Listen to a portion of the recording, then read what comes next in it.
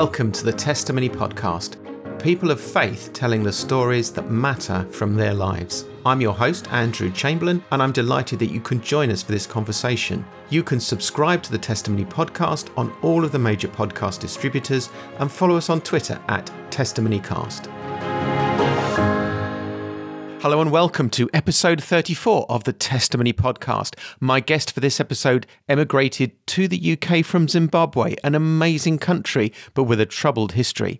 He has learnt some tough lessons about trusting God, both in terms of the plans he wanted to make for his life, and then literally whether he was going to live or die. He is a church leader, a teacher, a writer, and a musician with a story to tell about God's provision in all circumstances. His name is Matt Mcchlery, and this is his story. So, Matt, welcome to the Testimony Podcast. It's great to have you as my guest today. Hi, Andy. It's great to be here. So I wonder if we could start by you telling us a little bit about you, your upbringing, your background, and the kind of things that you get up to now. Sure. That's a big question. I was born and raised in Zimbabwe, which is a country in Southern Africa. Not South Africa. Lots of people say, oh, South Africa, but South Africa is a country of its own, right at the bottom of Africa. Zimbabwe kind of just sits on top of it quite neatly. So one of Zimbabwe's borders is South Africa, as well as a few others. And so I was born there, raised there, went to school there, pretty much envisaged living my life there, really. So that's where life began for me, which is quite different to what life is like now, where I'm living in the UK. It's quite a different culture, different everything, really. I had to make quite a big adjustment when I moved across here in a whole number of ways. Even my language had to change a bit as well, because, in Zimbabwe, you call things by different names, and it gets all rather confusing if you stick with those when you're in a different culture. So yeah. So how old were you when you came to the UK then? Or I was about 22, 23. Okay. Yeah. So I went to South Africa. I went to university in South Africa, even though I was from Zimbabwe, because the education system there, the universities, if you get a degree at a university in Zimbabwe, you can only really be employed in Zimbabwe. You can't really transfer that to anywhere else in the world. So they're not that great. So to get a degree of substance that actually meant something, I had to go to South Africa to do that. So I studied there, trained as a primary school teacher. Okay. Started life teaching in primary schools. Things got really bad in Zimbabwe, which we might dive into a little later. I'll go into some detail on that in a moment, so stay tuned and listen to that bit. Things got really bad, and that prompted me to move to the UK. So I've been here since 2003, so a fair length of time now. I've taught for most of that time, although I stopped teaching about 4 or 5 years ago now. I just felt God was moving me on from that to do different, new and exciting things. So that's what I'm pursuing now. So at the moment, I basically am in full-time ministry. So I am an overseer or elder at my local church here in Wisbech, where I'm based in Eastern England. So let's explore then your journey with Jesus a little bit. I wondered if you could share with us some of the times where you have felt particularly close to Christ, or particularly that he's been your companion, and what happened during those times. It's hard for me to pick specific ones because I hinted at it earlier. Let's start there. So I don't know how much you know about the situation in Zimbabwe. If I said the name Robert Mugabe, it might spark some recognition. I'm sure he's been mentioned on the news lots of times. He's Hmm. not around anymore, but he No. certainly was for many, many, many, many, many, many, many, many years. I think a lot of And people would associate Zimbabwe with him, even though, as you say, he's not around anymore now. yeah, yeah. And there came a point, a political maneuver on his part that basically destroyed the country. Zimbabwe is a landlocked country, so we don't have any seaports. So we pretty much have to import everything. And it's a very agriculturally based economy as well. So, I mean, there were some amazing farms and farmers in the country, once referred to as the breadbasket of Africa, producing loads of crops and things that would be exported around the world. I mean, I knew a farmer just down the road from where I lived who grew broad beans for Tesco, and, you know, all sorts of, you know, in the airplanes, and off they would go. It was amazing. And of course, with the wildlife and things, the other main earner was tourism. One of the promises, because there was a civil war in Zimbabwe that ended just while I was being born, because it was a colony, and then the colony broke away from Britain, but the government was a white minority government. And of course, the majority of people weren't happy with this, which I can understand completely. And there was a power struggle, and there was civil war. And eventually that all kind of ended roughly right when I was being born, so 1978, 1979. And basically from that point on, Mugabe was the president. And things were great for a long time. But at that point, he promised his fighters that they would get land, that they were liberating the land back again. And 20 or so years later, that hadn't happened. Mugabe was in his rich palace with 3 helicopters in the garden and his latest Mercedes cavalcade and all the rest. But there were, you know, poverty and everything else was very much present. And a lot of his support were very upset with him because he hadn't delivered on the promises that he had made. So he just kind of said, okay, fine, well, go do it yourself, go take it over, you know. And so it was kind of a free for all. It was a crazy time. And when that all started, because all of this started going on international news, as it should have done, everyone said, oh, okay, well, we're not going to go there for a holiday. It's not such a great place to go. It's not very safe. There's all this stuff going on. We're not going to go there.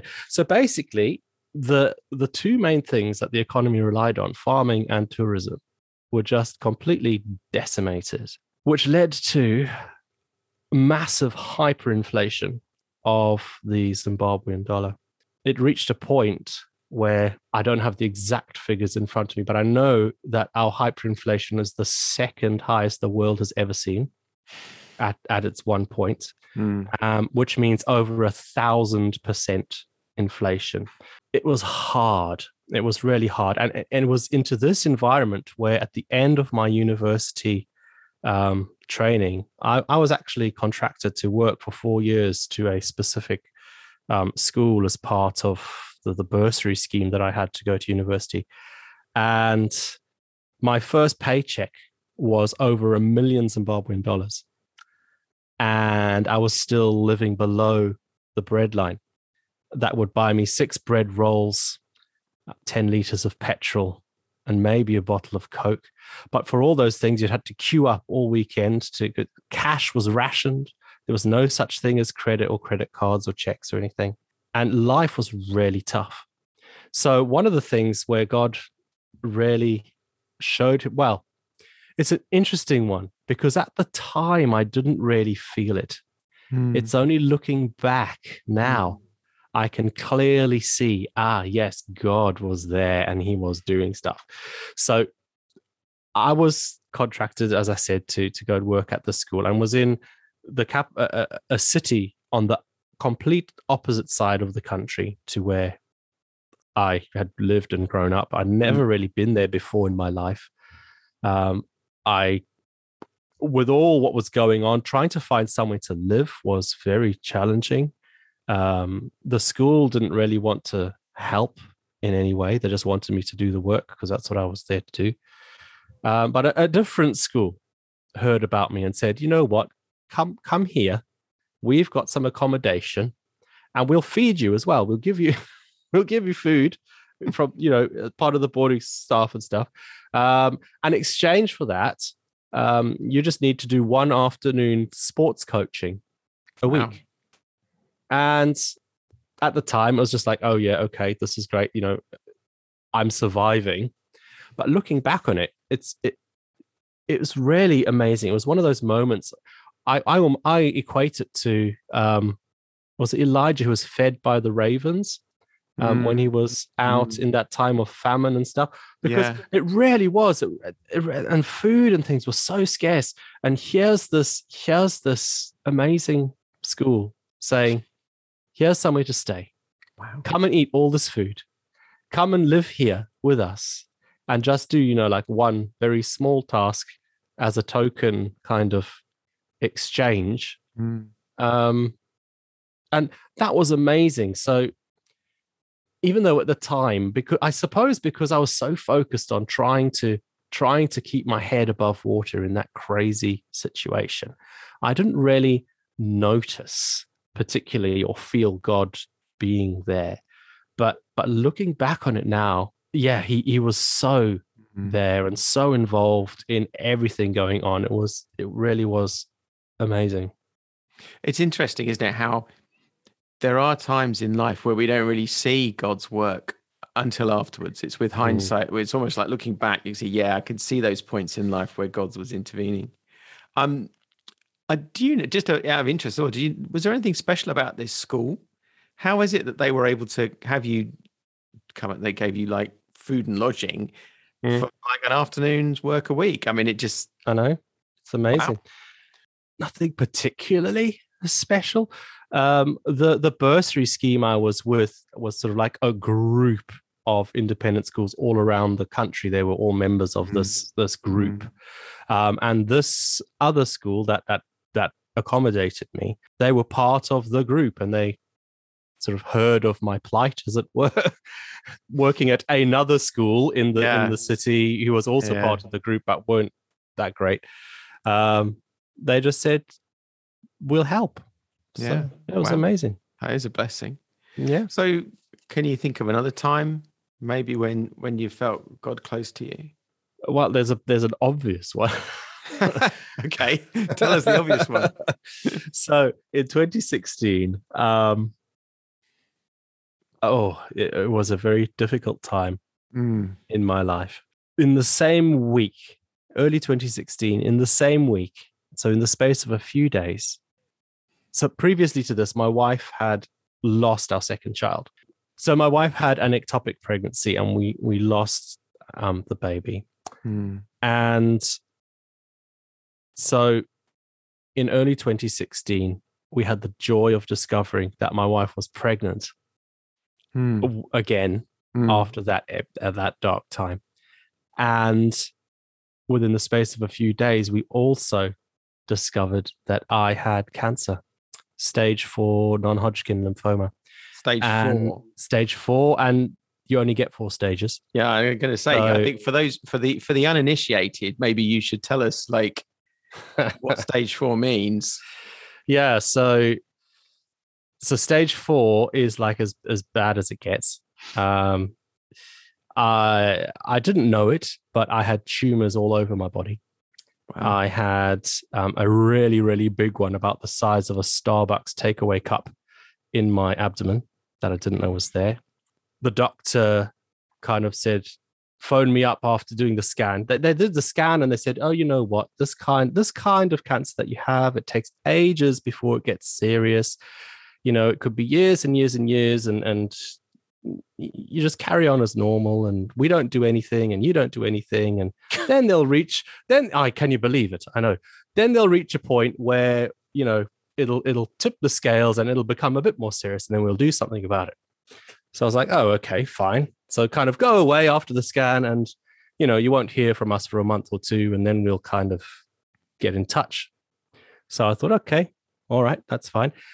Within the space of 2 weeks, the doctor obviously saw my scan and was on the phone and said, right, get here now. You got to get here now.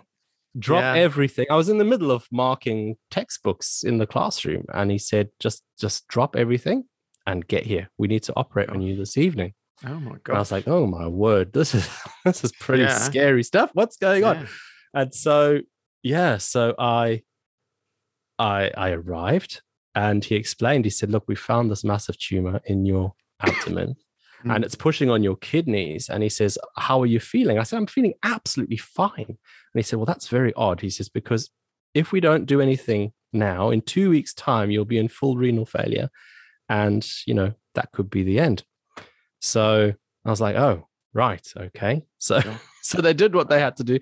They couldn't remove my tumors because it's in the lymph system, which is part of your body's defenses. So all it was trying to, put a stent in to help the kidneys to work better. It was no removal of tumors or anything like that. And pretty much immediately straight away, they started the chemo, the steroids that you have, as well as they gave me, it was like taking a whole bottle at once, like 40 pills. Here we go, take these. And that was just the start of, a pretty intense treatment regime that lasted for about 6 months in and out chemo. And then all your defenses go down, and then you're back in hospital again, and this is going wrong and that's going wrong. But the chemo made me more ill than the cancer. Because I felt fine until they started all the chemo. Yeah, I mean, chemo is an aggressive therapy, isn't it? Really, in many ways, I guess it's not like just kind of have a spoonful of cough medicine or something.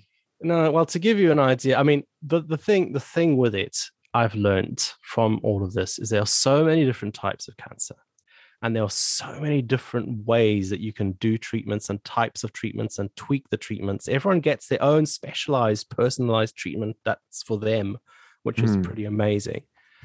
So my experience isn't going to necessarily be another person's experience, because it is quite tailored. But yeah, so my treatment lasted a day. When I had my chemo, I had to arrive at like 7 a.m, and I would leave at 5, 6 at night, maybe 7. It depended how long it all took.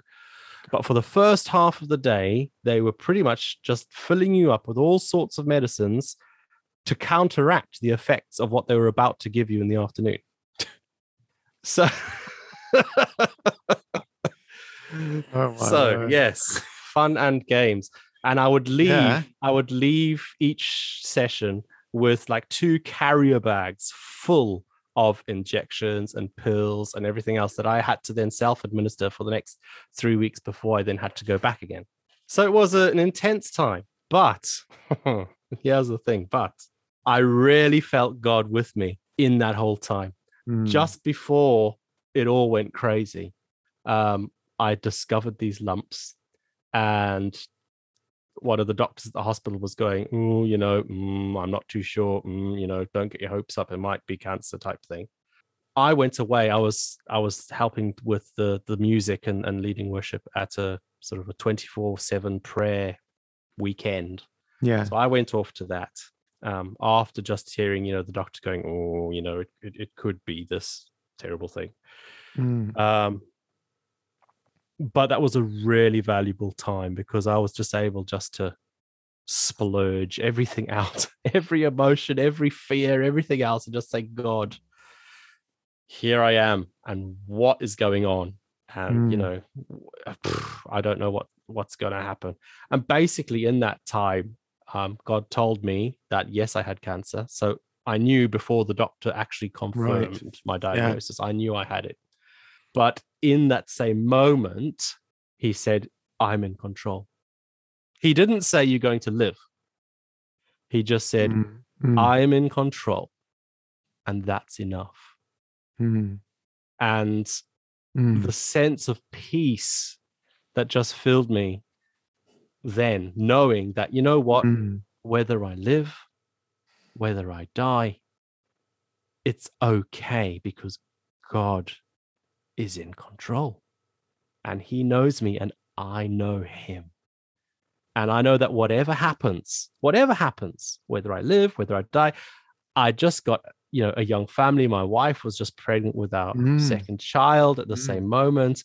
And, you're all this like, oh, what's going to happen. But actually, God said, you know what?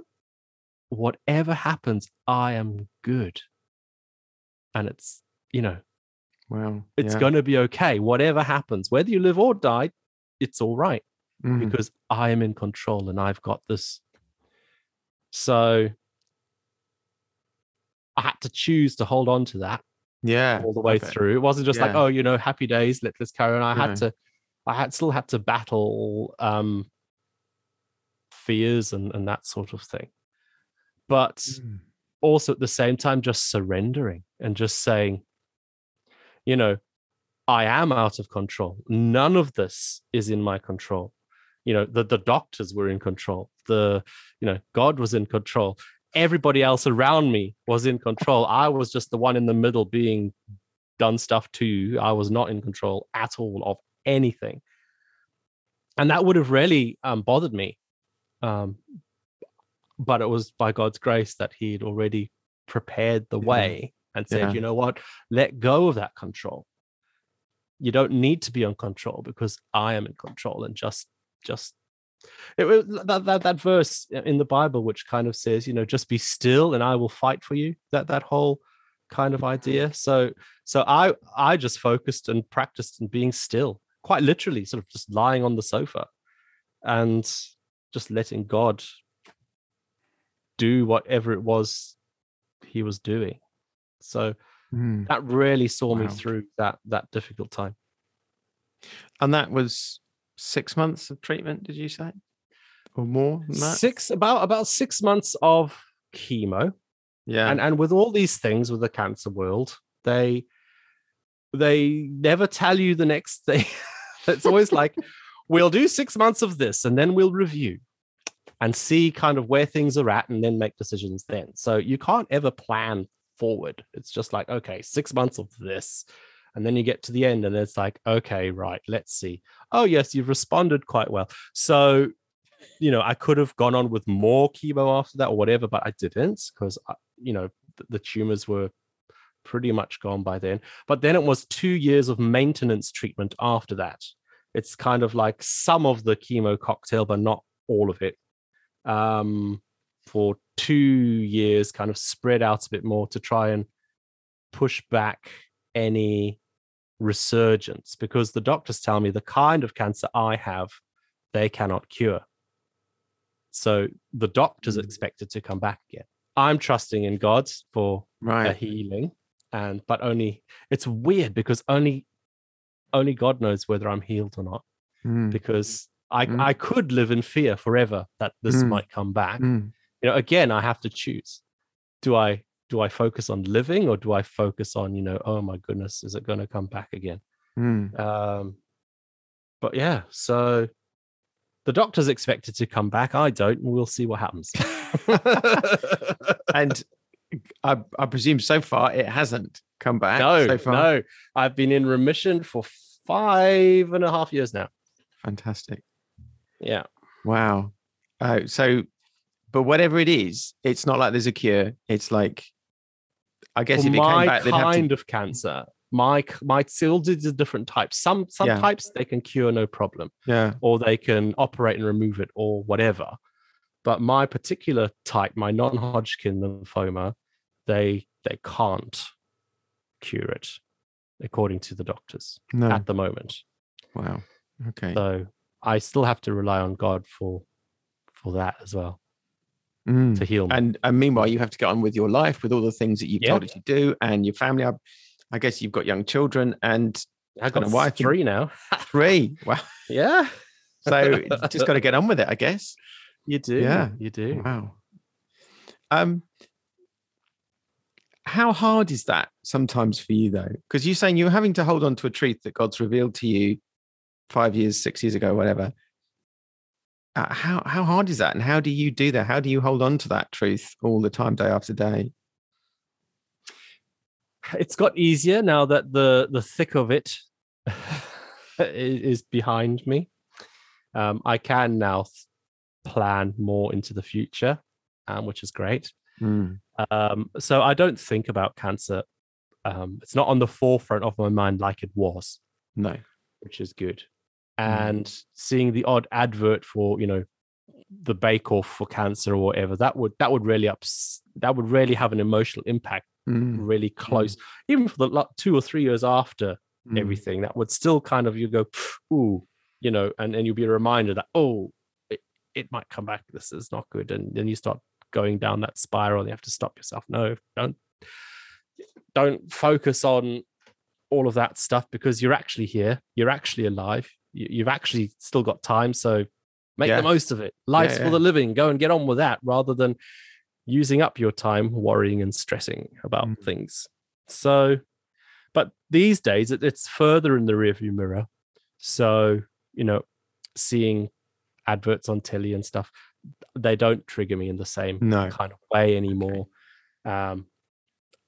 And the thing for me is, so in terms of relying on God every day, yes, I do.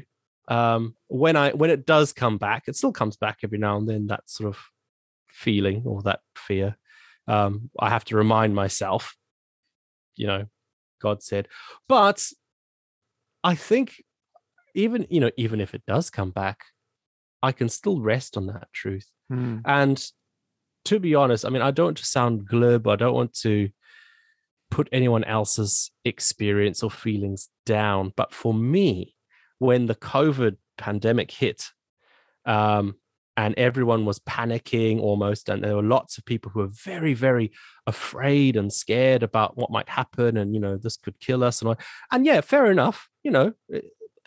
That's the reality of the situation. That I'm not belittling that in any way, that was how it was. But for me,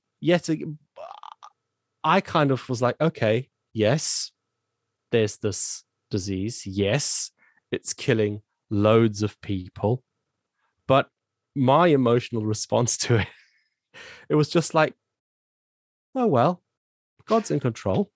And, I don't have to get scared. I don't have to, because I've kind of processed all of that 3-4 years back. And all of that stuff that people were going through the pandemic, I'd already done all that. And I'd reached this point of just sort of peace and just trust in God. And, if I'm going to live, I'm going to live. If it's my time to go and be with him, well, great. I'll go and be with him. And, we'll just carry on. So not that I ignored the COVID rules or anything. I still followed the rules, and I didn't want to infect other people, but just within myself. I still had that peace that I was carrying around.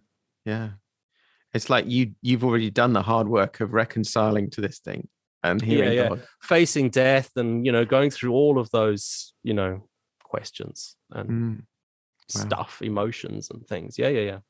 Okay. Is there another time, or is there anything else you can think of where you felt God has spoken to you, perhaps been close to you? Yeah, all right. It kind of ties in with the whole story, so I'll pick this one because there's so many. The transition, the coming from Zimbabwe, leaving that terrible situation to come to the UK. So my grandfather was born in the UK. He fought in the RAF, and after the war, he moved down to South Africa to join the police force. So I was able to get an ancestry visa to come and work and settle here. Lots of Zimbabweans were pretty much just going wherever in the world would let them in. Yeah, I can imagine. But I had some sort of distant relatives living in the country. I could speak the language, which I thought was very important as well. Because I had gone to good schools in Zimbabwe. I had Cambridge O and A levels, and I had a transferable university degree.